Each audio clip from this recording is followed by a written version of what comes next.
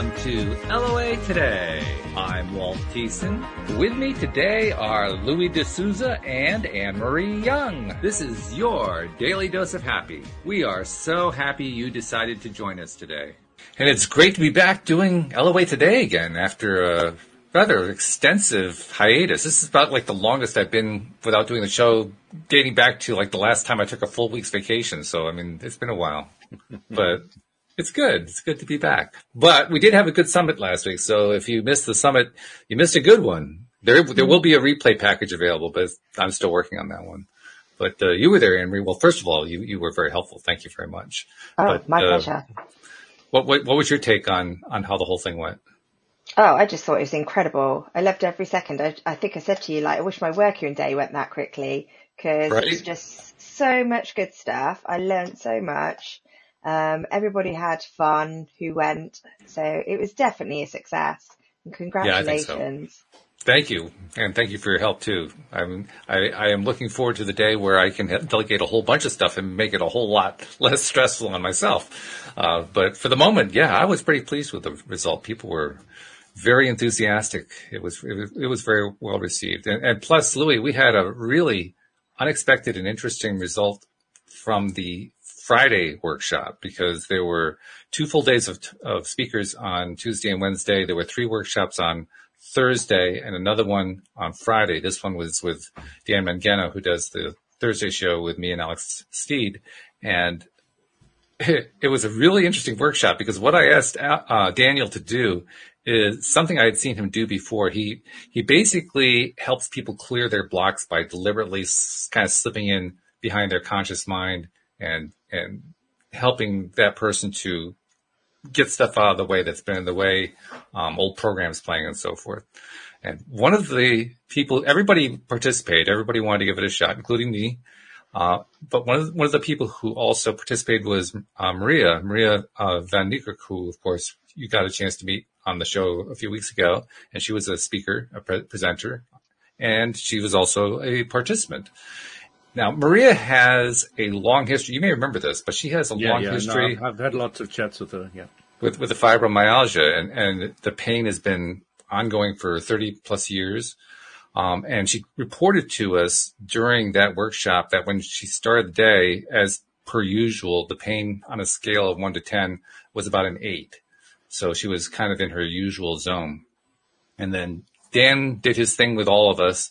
And when he was done with Maria found that her pain level had dropped considerably. I think she said to about a 3. And then by the end of the workshop, she reported it was down to 0, and it's been 0 ever since. Wow. Which is a great result. And not we weren't trying to eliminate money results. We eliminated a health problem, which was like a cool, almost a side effect, really. Well, if you think about it, what is she selling, if you want to put the word selling? She's selling ways to help people with their money. Sure, so passive income, very strong focus of hers. Very, very strong. Right. So, yeah. Yes, definitely. And that focus certainly served her, but I mean, she's still amazed. She's sending me, and I think Anne-Marie too, she's been sending both of us text messages over the last few days, ever since the summit ended, just going on and on about how great it is to be pain-free and, oh, this is a wonderful result and so forth. Waxing lyrical, as they say. That's right. And on top of that, her daughter. So happy for her. Lovely person. Oh, no doubt. And as you probably know, her daughter also has the fibromyalgia. And she never mentioned that. Yeah. Yeah. She did mention her daughter, and I did hear her in the background. But, yeah. And she hasn't told her daughter what happened. Yeah. And the reason she didn't tell her is because she wants to see what happens vibrationally. Like how much of her daughter's condition is she picking up from her mom? Mm-hmm. And how much can her own healing pass along to her daughter? The last report I had was the strength and the clarity to experiment on that level. To me, very few people are there that they would even think of doing that. So, kudos to her. And the latest report is that her daughter's pain level is reduced compared to normal. So we're going to kind of keep an eye on that. Yeah, how about that? So this is like the last few weeks. Doesn't fall far from the tree. It doesn't, no. Well, this is also this is in line with what we're doing with the Power of 8 group that we started, and which some of the listeners have started to link into as well. We have a meeting scheduled for this coming Thursday. But it really just ties into the idea that once you get a bunch of people focused on the same objective, so to speak, you can get some remarkable results. And we noted during the workshop that the number of participants at the time that Maria was reporting her results was exactly 8. So we had achieved the Power of 8 minimal level, so to speak. So once again, Lynn McTaggart's work is being validated, so to speak. But yeah, very, very exciting and rewarding to know that the summit that I've been working on so hard produced that kind of result for somebody. I mean, because that was not expected. I didn't expect that one at all, right? No. I mean, how do you plan that? Well, if you knew her, and you understood vibration, you might have been able to pick that up. But yeah, I mean, it's a long stretch. Well, even she didn't expect it. I mean, she would be the last person, but looking from outside would be maybe easier. Yeah. Well, maybe you could. I mean, you see things other people don't see, so that could be. Yeah. But. Hello, Josephine. Hey, nice to see you. Nice of you to drop in. It's been a while since we've seen you. Yeah, it's good to see you again. But yeah, just that all by itself. I mean, the whole summit was really good. The speakers were excellent. They did a wonderful job. So I know anybody who was in attendance took a lot of valuable stuff away. But that was just like, that was the ultimate cherry on top to know somebody's health actually improved substantially as a result of the summit. Wow. All that work was worthwhile. So maybe when you do the health one, you're going to make somebody a millionaire.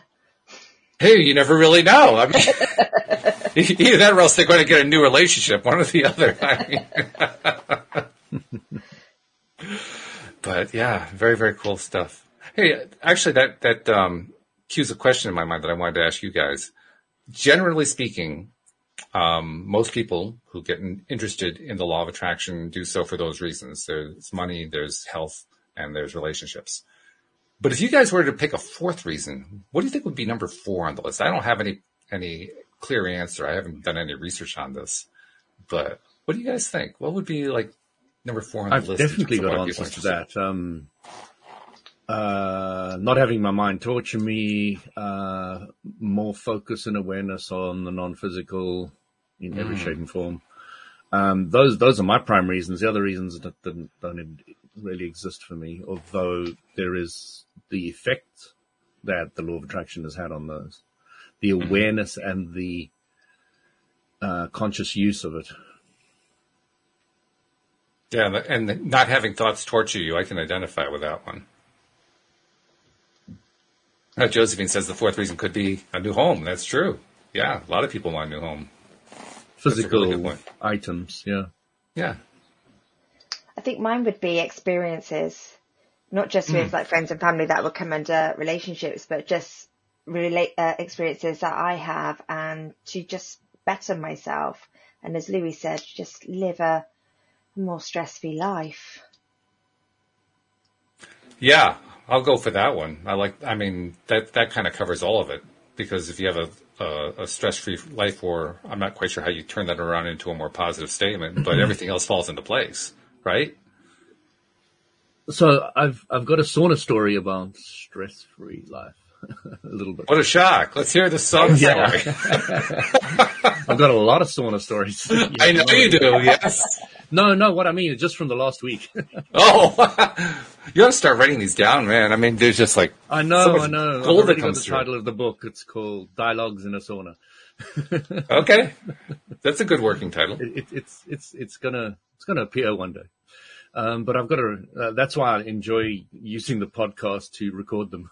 So I'll tell you guys, and then, so there was this couple, they just walked in, and, I don't know why, but I know I was chatting to somebody else, but I completely moved off them and moved on to these guys. I just knew it was right. So I went and did it. And they were really concerned about the world as it was at the moment. So I said to them, why? They said it's very stressful, and all this corona and all the lockdowns and all that vaccines and all the other things that are going on in the world. And I said to them, can you choose your next thought? So they looked at me. They said, yeah, but, these things outside that affect you and all the rest of it. And they went on and on. At least she did. She went on and on about, the external influences. I said, I completely agree with you. You can't control the external influences. They're going to come in different shapes and forms. But can you choose how you react to them? And the woman went on and on about external influences 3 times.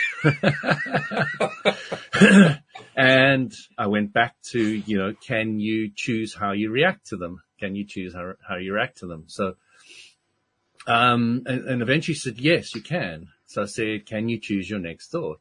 And she thought about it and she said, yes, you can. So if you are frustrated, angry, or confused about the world as it is at any moment in time, can you choose to have thoughts about the cat you love, your husband, your dogs, your cats, your kids, or whatever? Can you start thinking about those? And, she agreed she could. She said, what about my children? I need them to do this and that and the other. And I said, do you want to control them?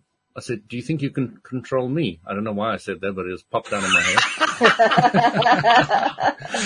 She looked at me, and she said, I don't know. I said, I said to her, if you give them freedom, if you don't want to control them, don't you think you're respecting their decisions and their ability to make decisions? And she was like, yeah. And then I said, Khalil Gibran's statement, your children are not your children. They are the sons and daughters of life's longing for itself. You can seek to be like your children, but do not seek to make them like you. Your children live in the house of tomorrow where you cannot even visit in your dreams. You are the bows from whence your children ascend forth as arrows upon the path. Let your sending be with gladness. And both of them were hugely impressed. Okay. First of all, you could quote all that. The guy asked for the name of the author, The Prophet by Khalil Gibran, about 4 times. And both of them left extremely happy about everything and whatever. And the guy left, and as he left, another woman got up. She was early 20s in a bikini, very attractive. She walked up to me, she put her hands together, bowed her head and said, thank you for your wisdom. And I put my hands together, I bowed and I said, you're welcome. And she walked out. And that was just weird as well. I was not expecting that. I know the sauna was full, but it was really interesting because I didn't perceive her listening intently to the conversation. I think she was just lying down completely relaxed. But she had obviously appreciated it big time. And then this guy comes back in and he says, what is your name? I said, my name's Louis. And he said, my name's Chris. And we shook hands and he left. And, that's just one of the stories. There's 2 other incredible stories of, one is quite emotional as well, but, I just wanted to start off with that. I just wanted to know if you guys have got any comment about the kind of thinking that is based around that. Well, first of all, I have to commend you for finding a way to be very direct, because you were very direct, but you did it in also a way that was very respectful, and clearly it got through that way. I mean, that's an achievement, because a lot of people who get presented with some pretty challenging thoughts like that might not react that way or respond that way. So kudos to you for blowing that off. That was pretty good. Yeah, I think I've had a lot of practice. You get beat up a few times. You say, okay, I'm not going to do it that way anymore. But one of my other stories, which is a good one, included me not being so respectful. In a perception. So, I was having this really interesting conversation with this lady, and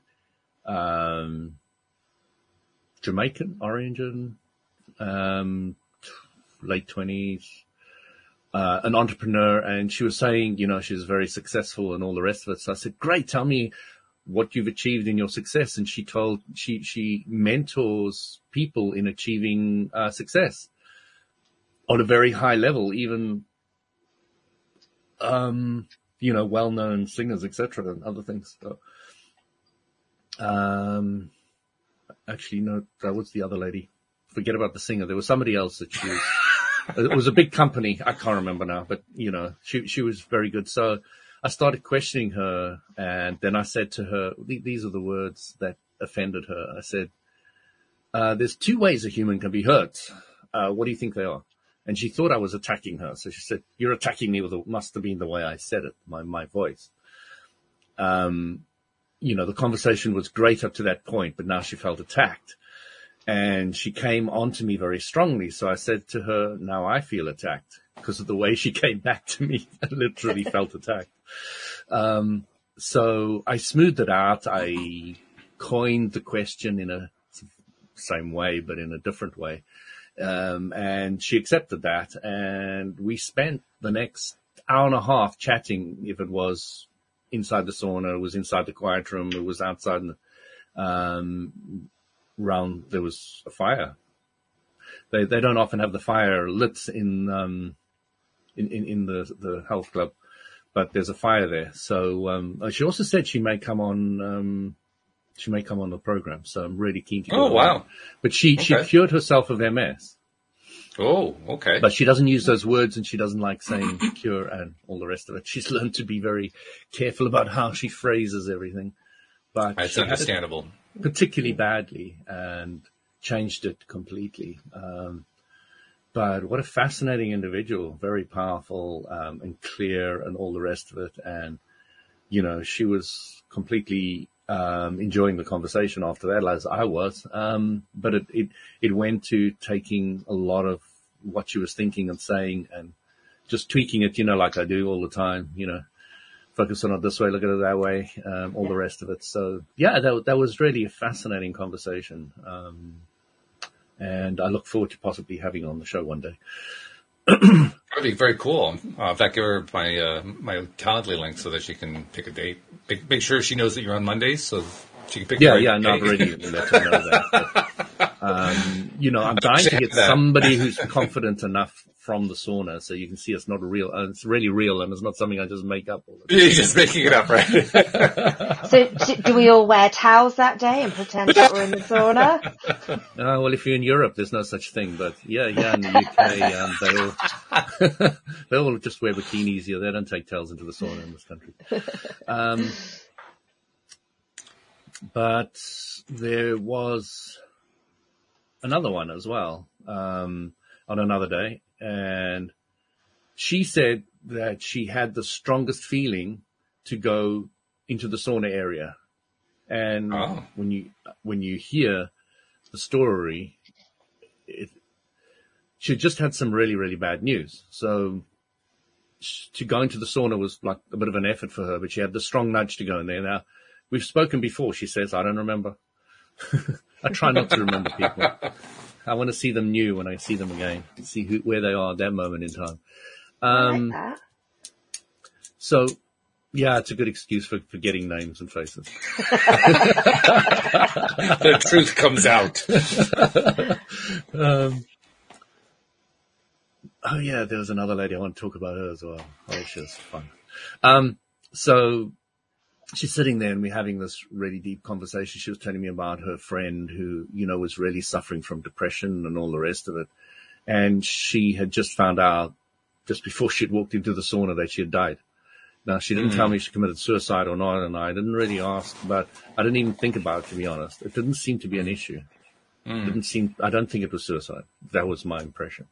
And literally we had another hour and a half, maybe 2 hours conversation again in the different rooms in the club because we couldn't do it all there. But, it was fascinating because she was coming up with all these stories and what's happening. And I was clarifying them for her, what's actually happening. Just telling me the story and I was clarifying. And she's really getting it. I mean, she was completely understanding what I was saying, which is great, because I've really asked in the sauna to get people who are clear enough, strong enough to start taking on board what I'm saying. I don't want those guys who, are scared or confused or, that somebody else is very good at helping those guys and not for me. So I tend to get them. I tend to get, as you say, this guy took it very well in the previous one with that husband and wife team took it very well. What I was saying, and I was being very direct, and that's what I'm asking for when I go in the sauna. And the first thing is this lady, the fact that I had spoken to her before, the fact that she had a strong nudge to go to the sauna, and at the end of that, there was no contract between her and I, no, great bond or not bond or anything. The ending happened on a beautiful level, just ended. But a lot of these kind of conversations where you're helping somebody through a death and all the rest of it, you can build a bond and all the rest of it. For me, that's not the goal. And the way it worked out was just, to me, sublimely beautiful. For others, maybe they would want to create something different, but that's just me. So, there was another lady in the sauna. Again, I was speaking to somebody else and I immediately dived onto hers. Now she's Chinese and I could see she was bringing in two friends. She told me these are my two friends that are just bringing in to have a look at the sauna in the area. And I realized that they were very Chinese and that she was far more westernized than they were. And, when I said to them, my age is 54, it was like, the two of them was like shocked, and she was not shocked at all. She was aware that, you can ask a Westerner his age and he doesn't really care. But in China, I'm guessing, and I can feel by their reaction that this is not something that's ever done. It should be rude or considered whatever. But I said, have I seen you before in the sauna? No. She said, we've spoken before. I said, have we? And she said, yes. Actually, I said, yes, I've got it. I know what it was about. Remember I told you on the podcast once, there was a lady that shut me up completely because she was going on and on and on about how the Asians are not treated fairly in the UK. I don't know if you remember that. That was a while back, but I recall the conversation. Yeah. Yeah. So that was her.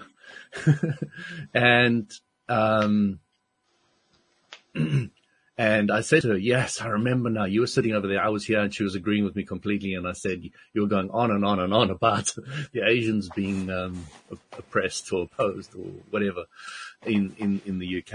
And she was saying, yes. And the two ladies next to her said to me something quite weird. They said, you must send us your CV. I was exhausted by that time because I'd been in there for hours. I just said, I hope you got lots of money, and I walked out.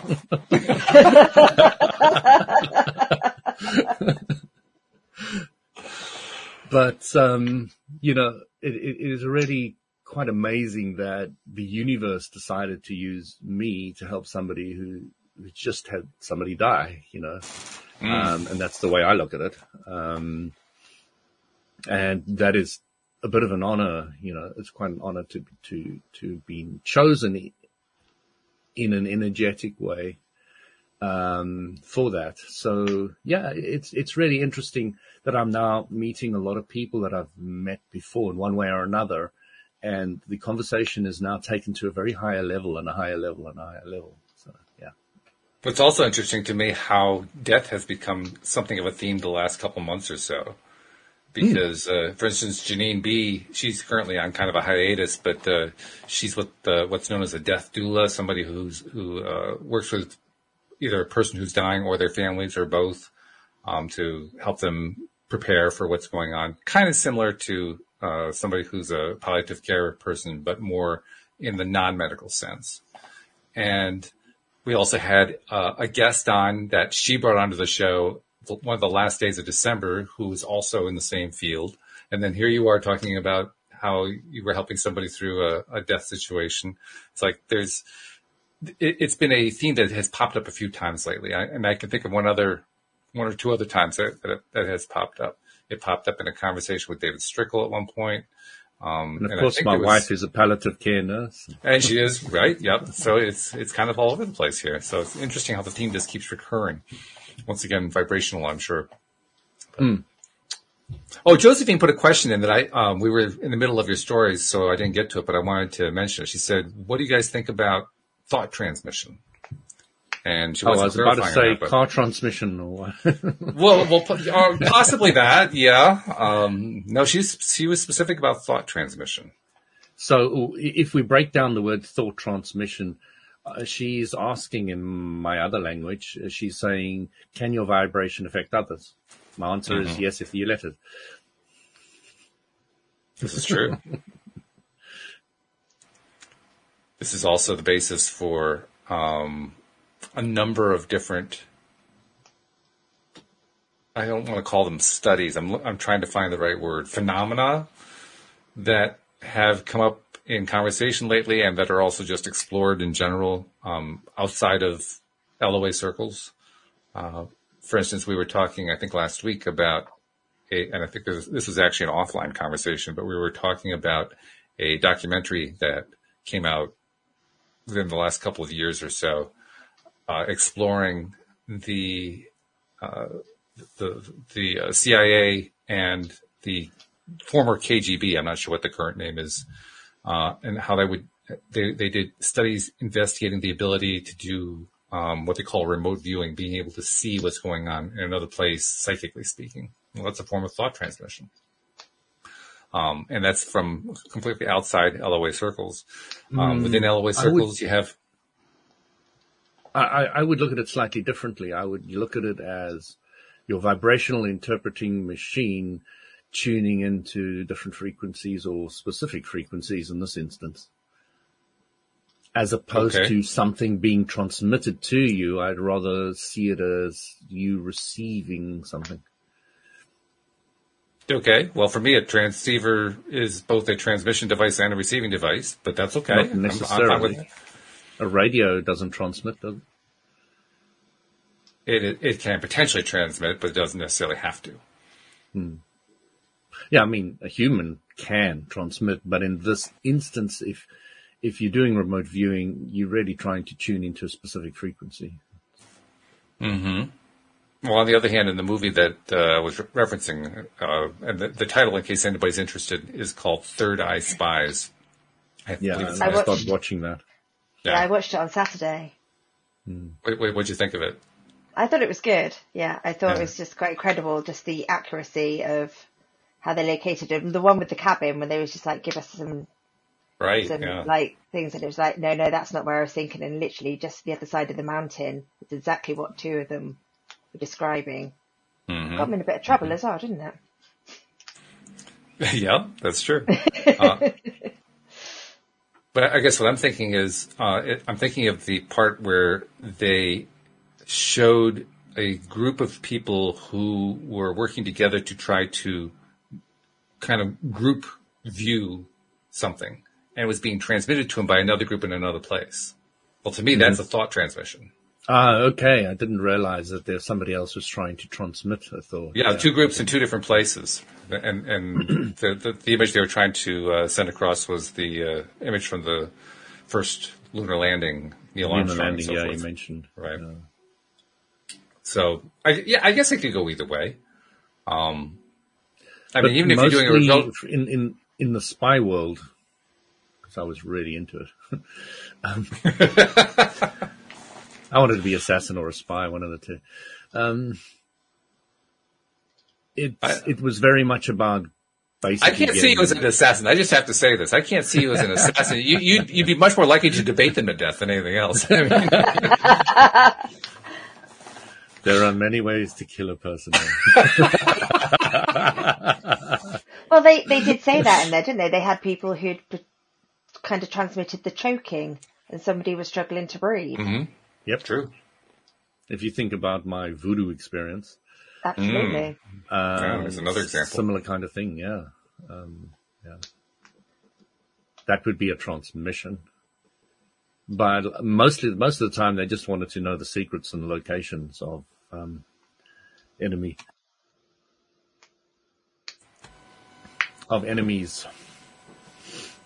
And enemies and their stuff. Yeah. What's the stuff going on?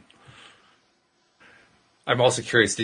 You guys saw the section of that particular program where I guess he was at that point head of CIA, denied in the mid-1990s, right after former President Jimmy Carter kind of let the cat out of the bag inadvertently, went on to deny that there had been any value at all from the program because they'd been testing this for years and they had gotten nothing of value out of it, which the guys in this particular documentary who were kind of a part of that program denied profusely, and they gave the evidence of the things that they had found. But nevertheless, he very vociferously made his argument.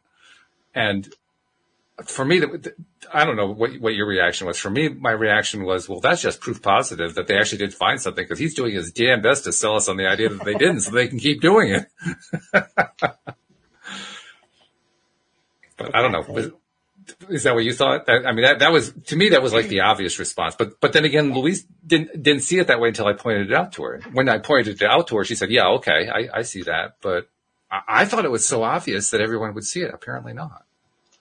Yeah, no, that's exactly what I thought. I thought it was definitely still going on because all the evidence that they did have, it just proved it. So I thought it's just a case of they're closing that down just so everybody thinks it's no longer being reviewed. And they were hitting it so hard. I mean, I can't remember what that guy's name is, but he was hitting that point so hard that it's almost like he was saying, pay attention, there is no such thing as ghosts. I mean, it's just like I'm going to convince you of this thing. It wasn't your casual dismissal. It was just like, I'm going to throw this down and make sure that you don't believe it. And it was just a fluke that this one time we did do it, they managed to locate a plane in the middle of nowhere. Yeah. Well, that was accident. It was great luck, though. Wasn't it just? In my early 20s, I did a lot of study on out-of-body experiences. The Monroe Institute, for one, who made a scientific study of it.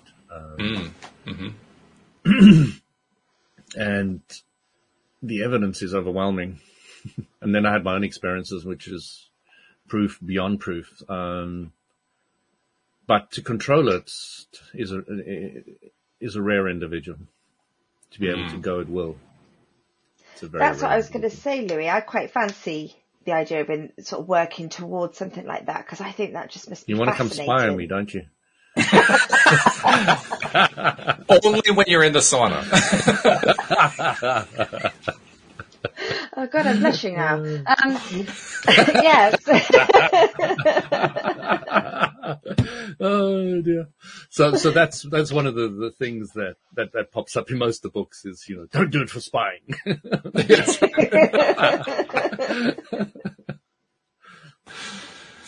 That kind of falls into the category of house and have a look around. That kind of falls into the category of don't press the red button. The red button. Do not press the red button.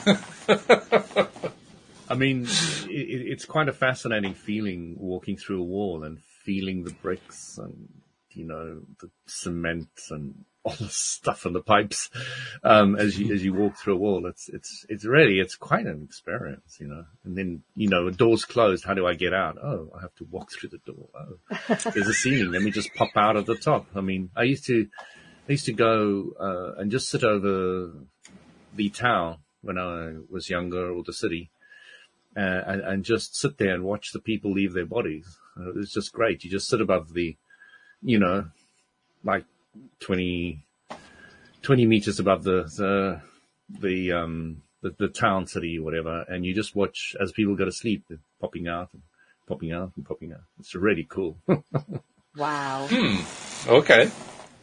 So how do you work towards that? I mean, I know you say you've got to be like... You want to know how to begin to learn to have OBEs. What about OBEs? Yeah. Yeah. So the beginning stage, the easy way, is to become hyper aware of your dreams. Okay.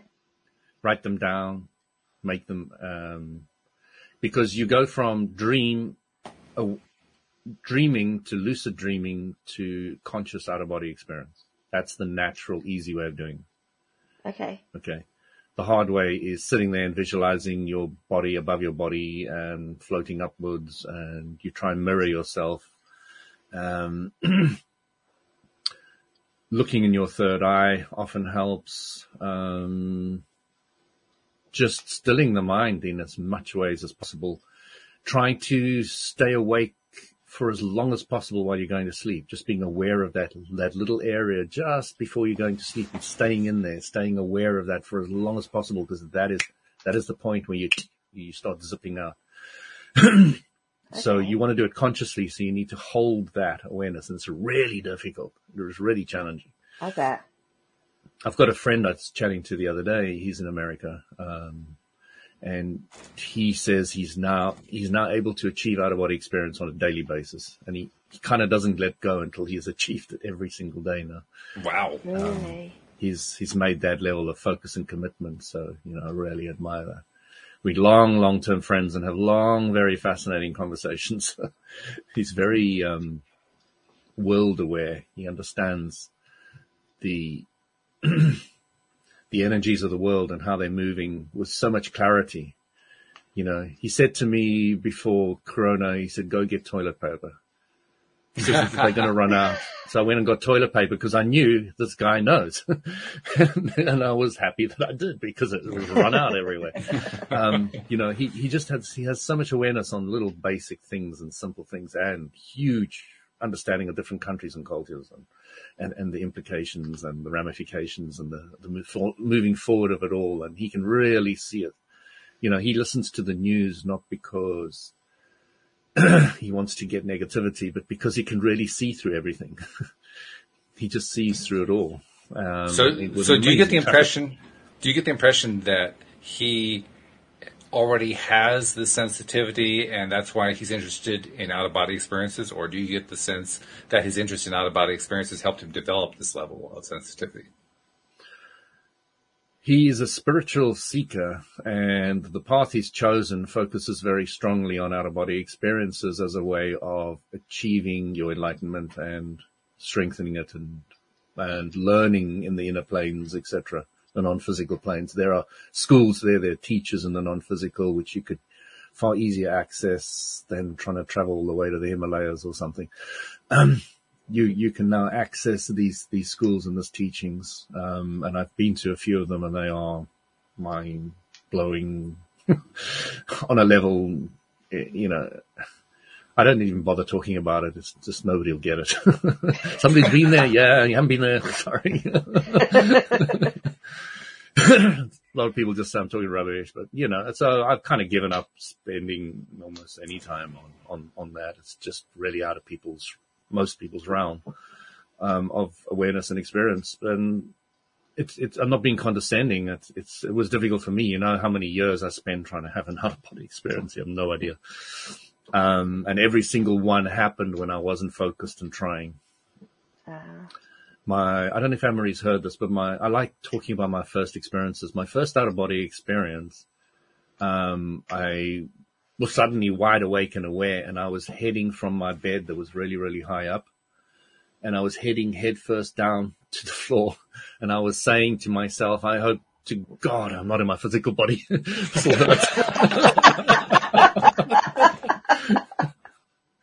And then I zooped around the corner. Around the corner was my bicycle, and the back of my bicycle were two reflectors.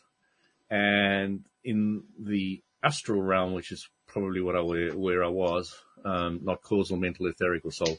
And there are different levels that you can travel. You can soul travel or you can astral travel. There's a difference. And then I went around the corner. I saw these reflectors, and they were so scary. They were so shocking that I woke up in my body. Heart was pounding, and I was like, oh my God, that is so bright.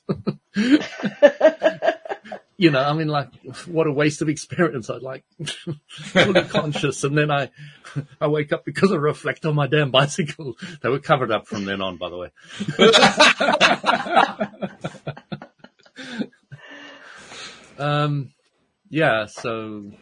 But you should have felt some relief there. Because you didn't actually hit the floor face first. So you should have said, oh, good, this is good news.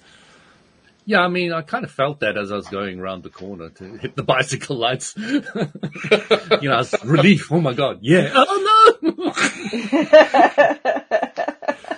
So I guess the whole first experience is a little bit disorienting no matter what you do. Not necessarily, but I promise you, looking down at your body, it's really a wacko experience. You can start looking at the health of your body from that perspective as well, and you can start seeing problem areas. It's very useful for self-diagnosis of ailments in your own body if you've got enough control and awareness to hold it and bring back the information consciously and awarely, etc., etc. Many times you fall asleep and then you wake up and it's vanished, or you've only got dribbles of what it was. So you really, I mean, I don't know if Anne-Marie's heard them, but I'll go on telling you some other stories. I often, so I did Tai Chi. There's so many depths and breadths to it. And Tai Chi I did in my dreams. And when I did Tai Chi in my dreams, I woke up as a conscious, lucid dreaming, I suppose you'd say it. And then it changed into soul travel. So I used to practice endlessly, moving through the arms of chairs, just gliding through perfectly so I didn't hit anything, and just practicing. I used to run and then jump up and try fly, and then I'd fall down again. And then, it's very much like the Matrix, if you've ever seen it, where he tries to jump from one building to the other. He runs and he sees Morpheus do it, and then he was like, and they said, nobody's ever done the first one. They're all watching in the ship.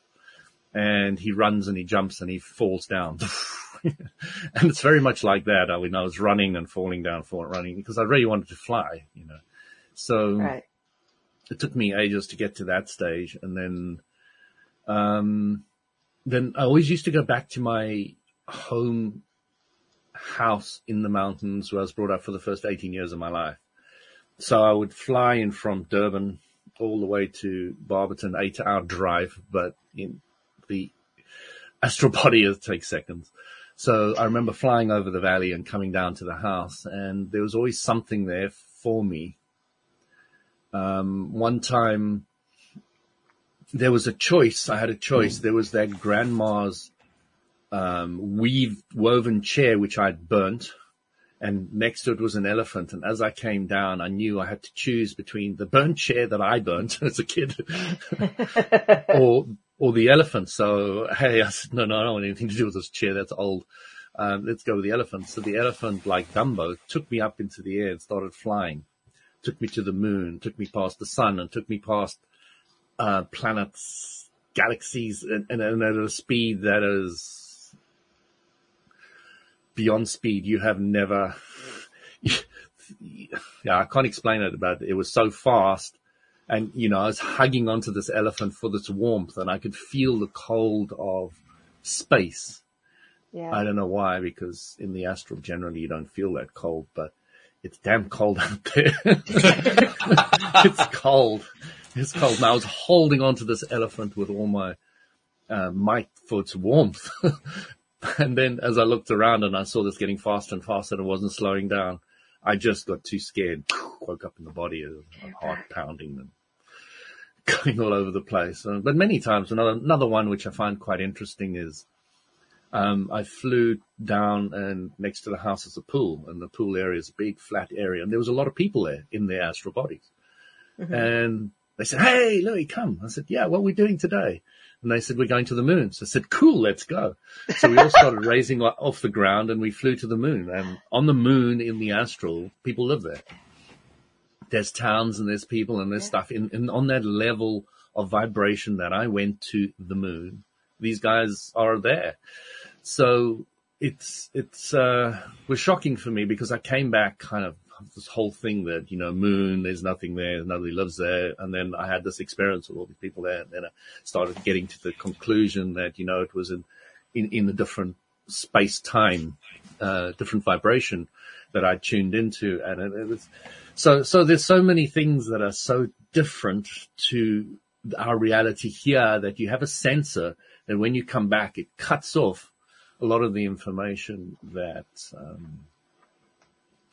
you would normally remember or see in this physical universe, chair, table. But these things are so colors you've never seen before, spaces, places, walking through walls. It's just very unusual to do in the physical universe. So you've got all these experiences and there's a sensor in you that cuts them off because you need to still continue living in this physical world. Well, probably also you need to process it. I mean, that's a lot to process. Yes. Yeah. And I was going to, do you feel like you are awake still or asleep? Completely aware, more aware than anything. There's no doubt in your mind that this is 100% not a dream, not an illusion, not a drug, not any. I've never taken drugs, so I don't really know that. but people say they have these kind of experiences with drugs. It is, you're 100% aware of how aware it is. There's no difference between your level of awareness. Actually, it's even greater awareness than it is in a normal physical day. It is incredibly aware. There's no doubt in your mind. Once you've had the experience, there's no doubt. People can tell you you're dreaming, you're making the stuff up, you're eluding yourself, you've got an active imagination. They can tell you what you want, but it's not true after a while. Especially when you meet up with friends there, especially when you sit there and you watch different people leave their body, especially when you help people transition between life and death. Because you now have the ability as a physical human to be in that realm, you can sometimes help. And I did once. I was allowed to help somebody else transition from death, from physical life to death, and to know what to do in the environment. So, it's, I don't know. You don't know what to explain. I mean, there's so much and nobody's going to believe me, I ramble on, but. Oh, I believe you. I don't quite understand it, but I believe you. I mean, I know my mum's got dementia and she's been in a home. I've not seen her since COVID. I haven't seen her for 2 years now. And just one thing that I do is I visualize that I'm above her bed and I'm giving her a kiss goodnight. And it feels like that's when I could connect to her. So that just brings me comfort because I just feel in my heart that I'm there with her and that she's aware of my presence. And just visualize. That's really nice. Holding her hand. It's got me through, actually. It's got me through. Has she passed away? No. She's still here. She's as strong as an ox with dementia. Oh, right. I laugh because, how many people would think of being able to communicate in the non-physical with somebody who's got dementia? It's a brilliant, it's amazing. It's very useful. But it's just comforting for me. And I feel, it feels real. It doesn't feel, it feels a bit more than just a visualization. It feels like I feel it. I feel love. And it just gets me through. I remember going back to the house when my mom died, about 5-6 years ago. I went back to this house where we were all brought up and mom was always in the kitchen and she literally came through the kitchen window, but the young version of her, not the body that was wasted away. And we had the most gorgeous chat. And it was lovely, really, really special. The interesting thing with my dad, he was never that focused on the non-physical, but he had a great appreciation for my awareness and I don't know, he liked me. And I remember my sister, my sister was at his bedside and he was in hospital and she said, he's really out of it, Louis, but I said to her very strongly, I want to very definitely today speak to him with video conferencing. Can you arrange it? She says, I'm there at the hospital. Yeah, why not? Let's do it. But he won't recognize you. So as soon as my sister showed my dad the video camera of me talking to him, he immediately said, King Louis. And I mean, that was like amazing. I mean, that's complete recognition. He understood the nuance and the reason why. I mean, I often called myself King Louis. And there's a great story behind that. I don't know if I've told you. I don't remember that story. No, I don't. No. I'll tell you. How much time we got? 8 minutes. Okay. 10 minutes. So But it was a very special experience with my dad. He really talked to me quite relatively lucidly at the time, and I never spoke to him ever again. That was it. That was the last time. So somebody said to me, "Why do you call yourself King Louis?" And I said, they said to me, "Is it because of the Lion King?" I don't know. They thought it was the Lion King, and I said, "No. Why? When I was at school, I had this history teacher, boring as hell. Open the book, read the section, answer the questions at the back, and she never said a word, And then suddenly she vanished. I had the same teacher, by the way. I'm just saying, but sorry. I think I had the same teacher. Yeah. I wouldn't be surprised if most of the planet did. There are the rare exceptions, like the guy who came in her stead. I don't know where she vanished and where he came from, because I wasn't aware enough to understand the dynamics of the time frame or anything.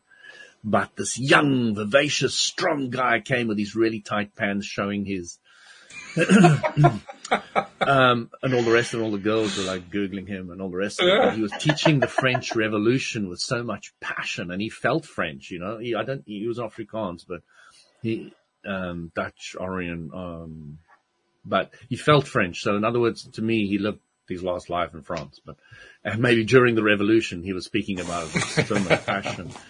And we were just absorbing this and all the rest of it. And, so he went to, King Louis the 16th, Maria Antoinette, all her shoes and her kid and all the, and the beheading and all the rest of it. And, after that, I jokingly called myself King Louis. I just liked the idea, King Louis. And then, of course, I marry my wife, and her name is Annette, which is from Austria. And, of course, King Louis was married to Maria Antoinette. And guess what? My wife's mother's name is Maria. Okay. So, I married Maria Antoinette from my previous life. And her mother was the Queen of Austria. No, I'm just joking. But, I always wondered why I had that crick in my neck, King Louis, it's still there a little bit. So, I don't care if I was or wasn't King Louis. It makes no difference to me. And looking at it from an Abraham perspective, you may have just tuned your vibration into that lifetime, that person. And then that's why many people think they were kingless or whatever. None of that's important to me, but it was really the whole coincident aspect of Antoinette, Annette, Maria, King Louis from school back in the days. Like I was 15 years old when this all happened.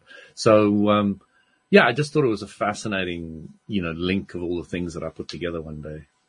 Well, if you were King Louis in reality, then there's a decent chance you were related to my wife, because she's been tracing her ancestry, and she's not 100% sure, but she thinks there's a chance that she's descended from French royalty. So, there's a link going on there. The French were really interesting to study. If you ever look at the history, they are fascinating. Very, very interesting world. Even the story about Marie Antoinette, I read a book about the inner life, the stuff that you didn't see about Marie Antoinette. And, she was warned by a very highly spiritual individual, said, use your son to bridge the country and to unite the country. And she didn't. She just carried on with her frivolous ways. It's like exactly the opposite of what my wife is. It's like she learned her lesson in her lifetime. But I can't remember what it was. There was a television program my wife was watching. She picks up all these obscure documentaries and so forth, and I think this was one of those kinds of pieces.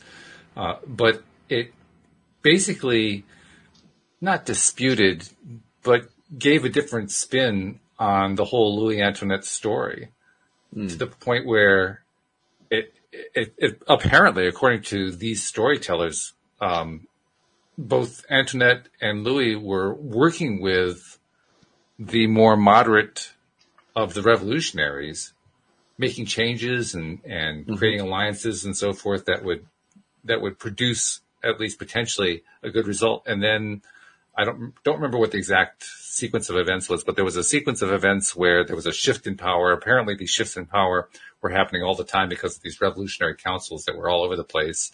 They were all kind of in competition with each other.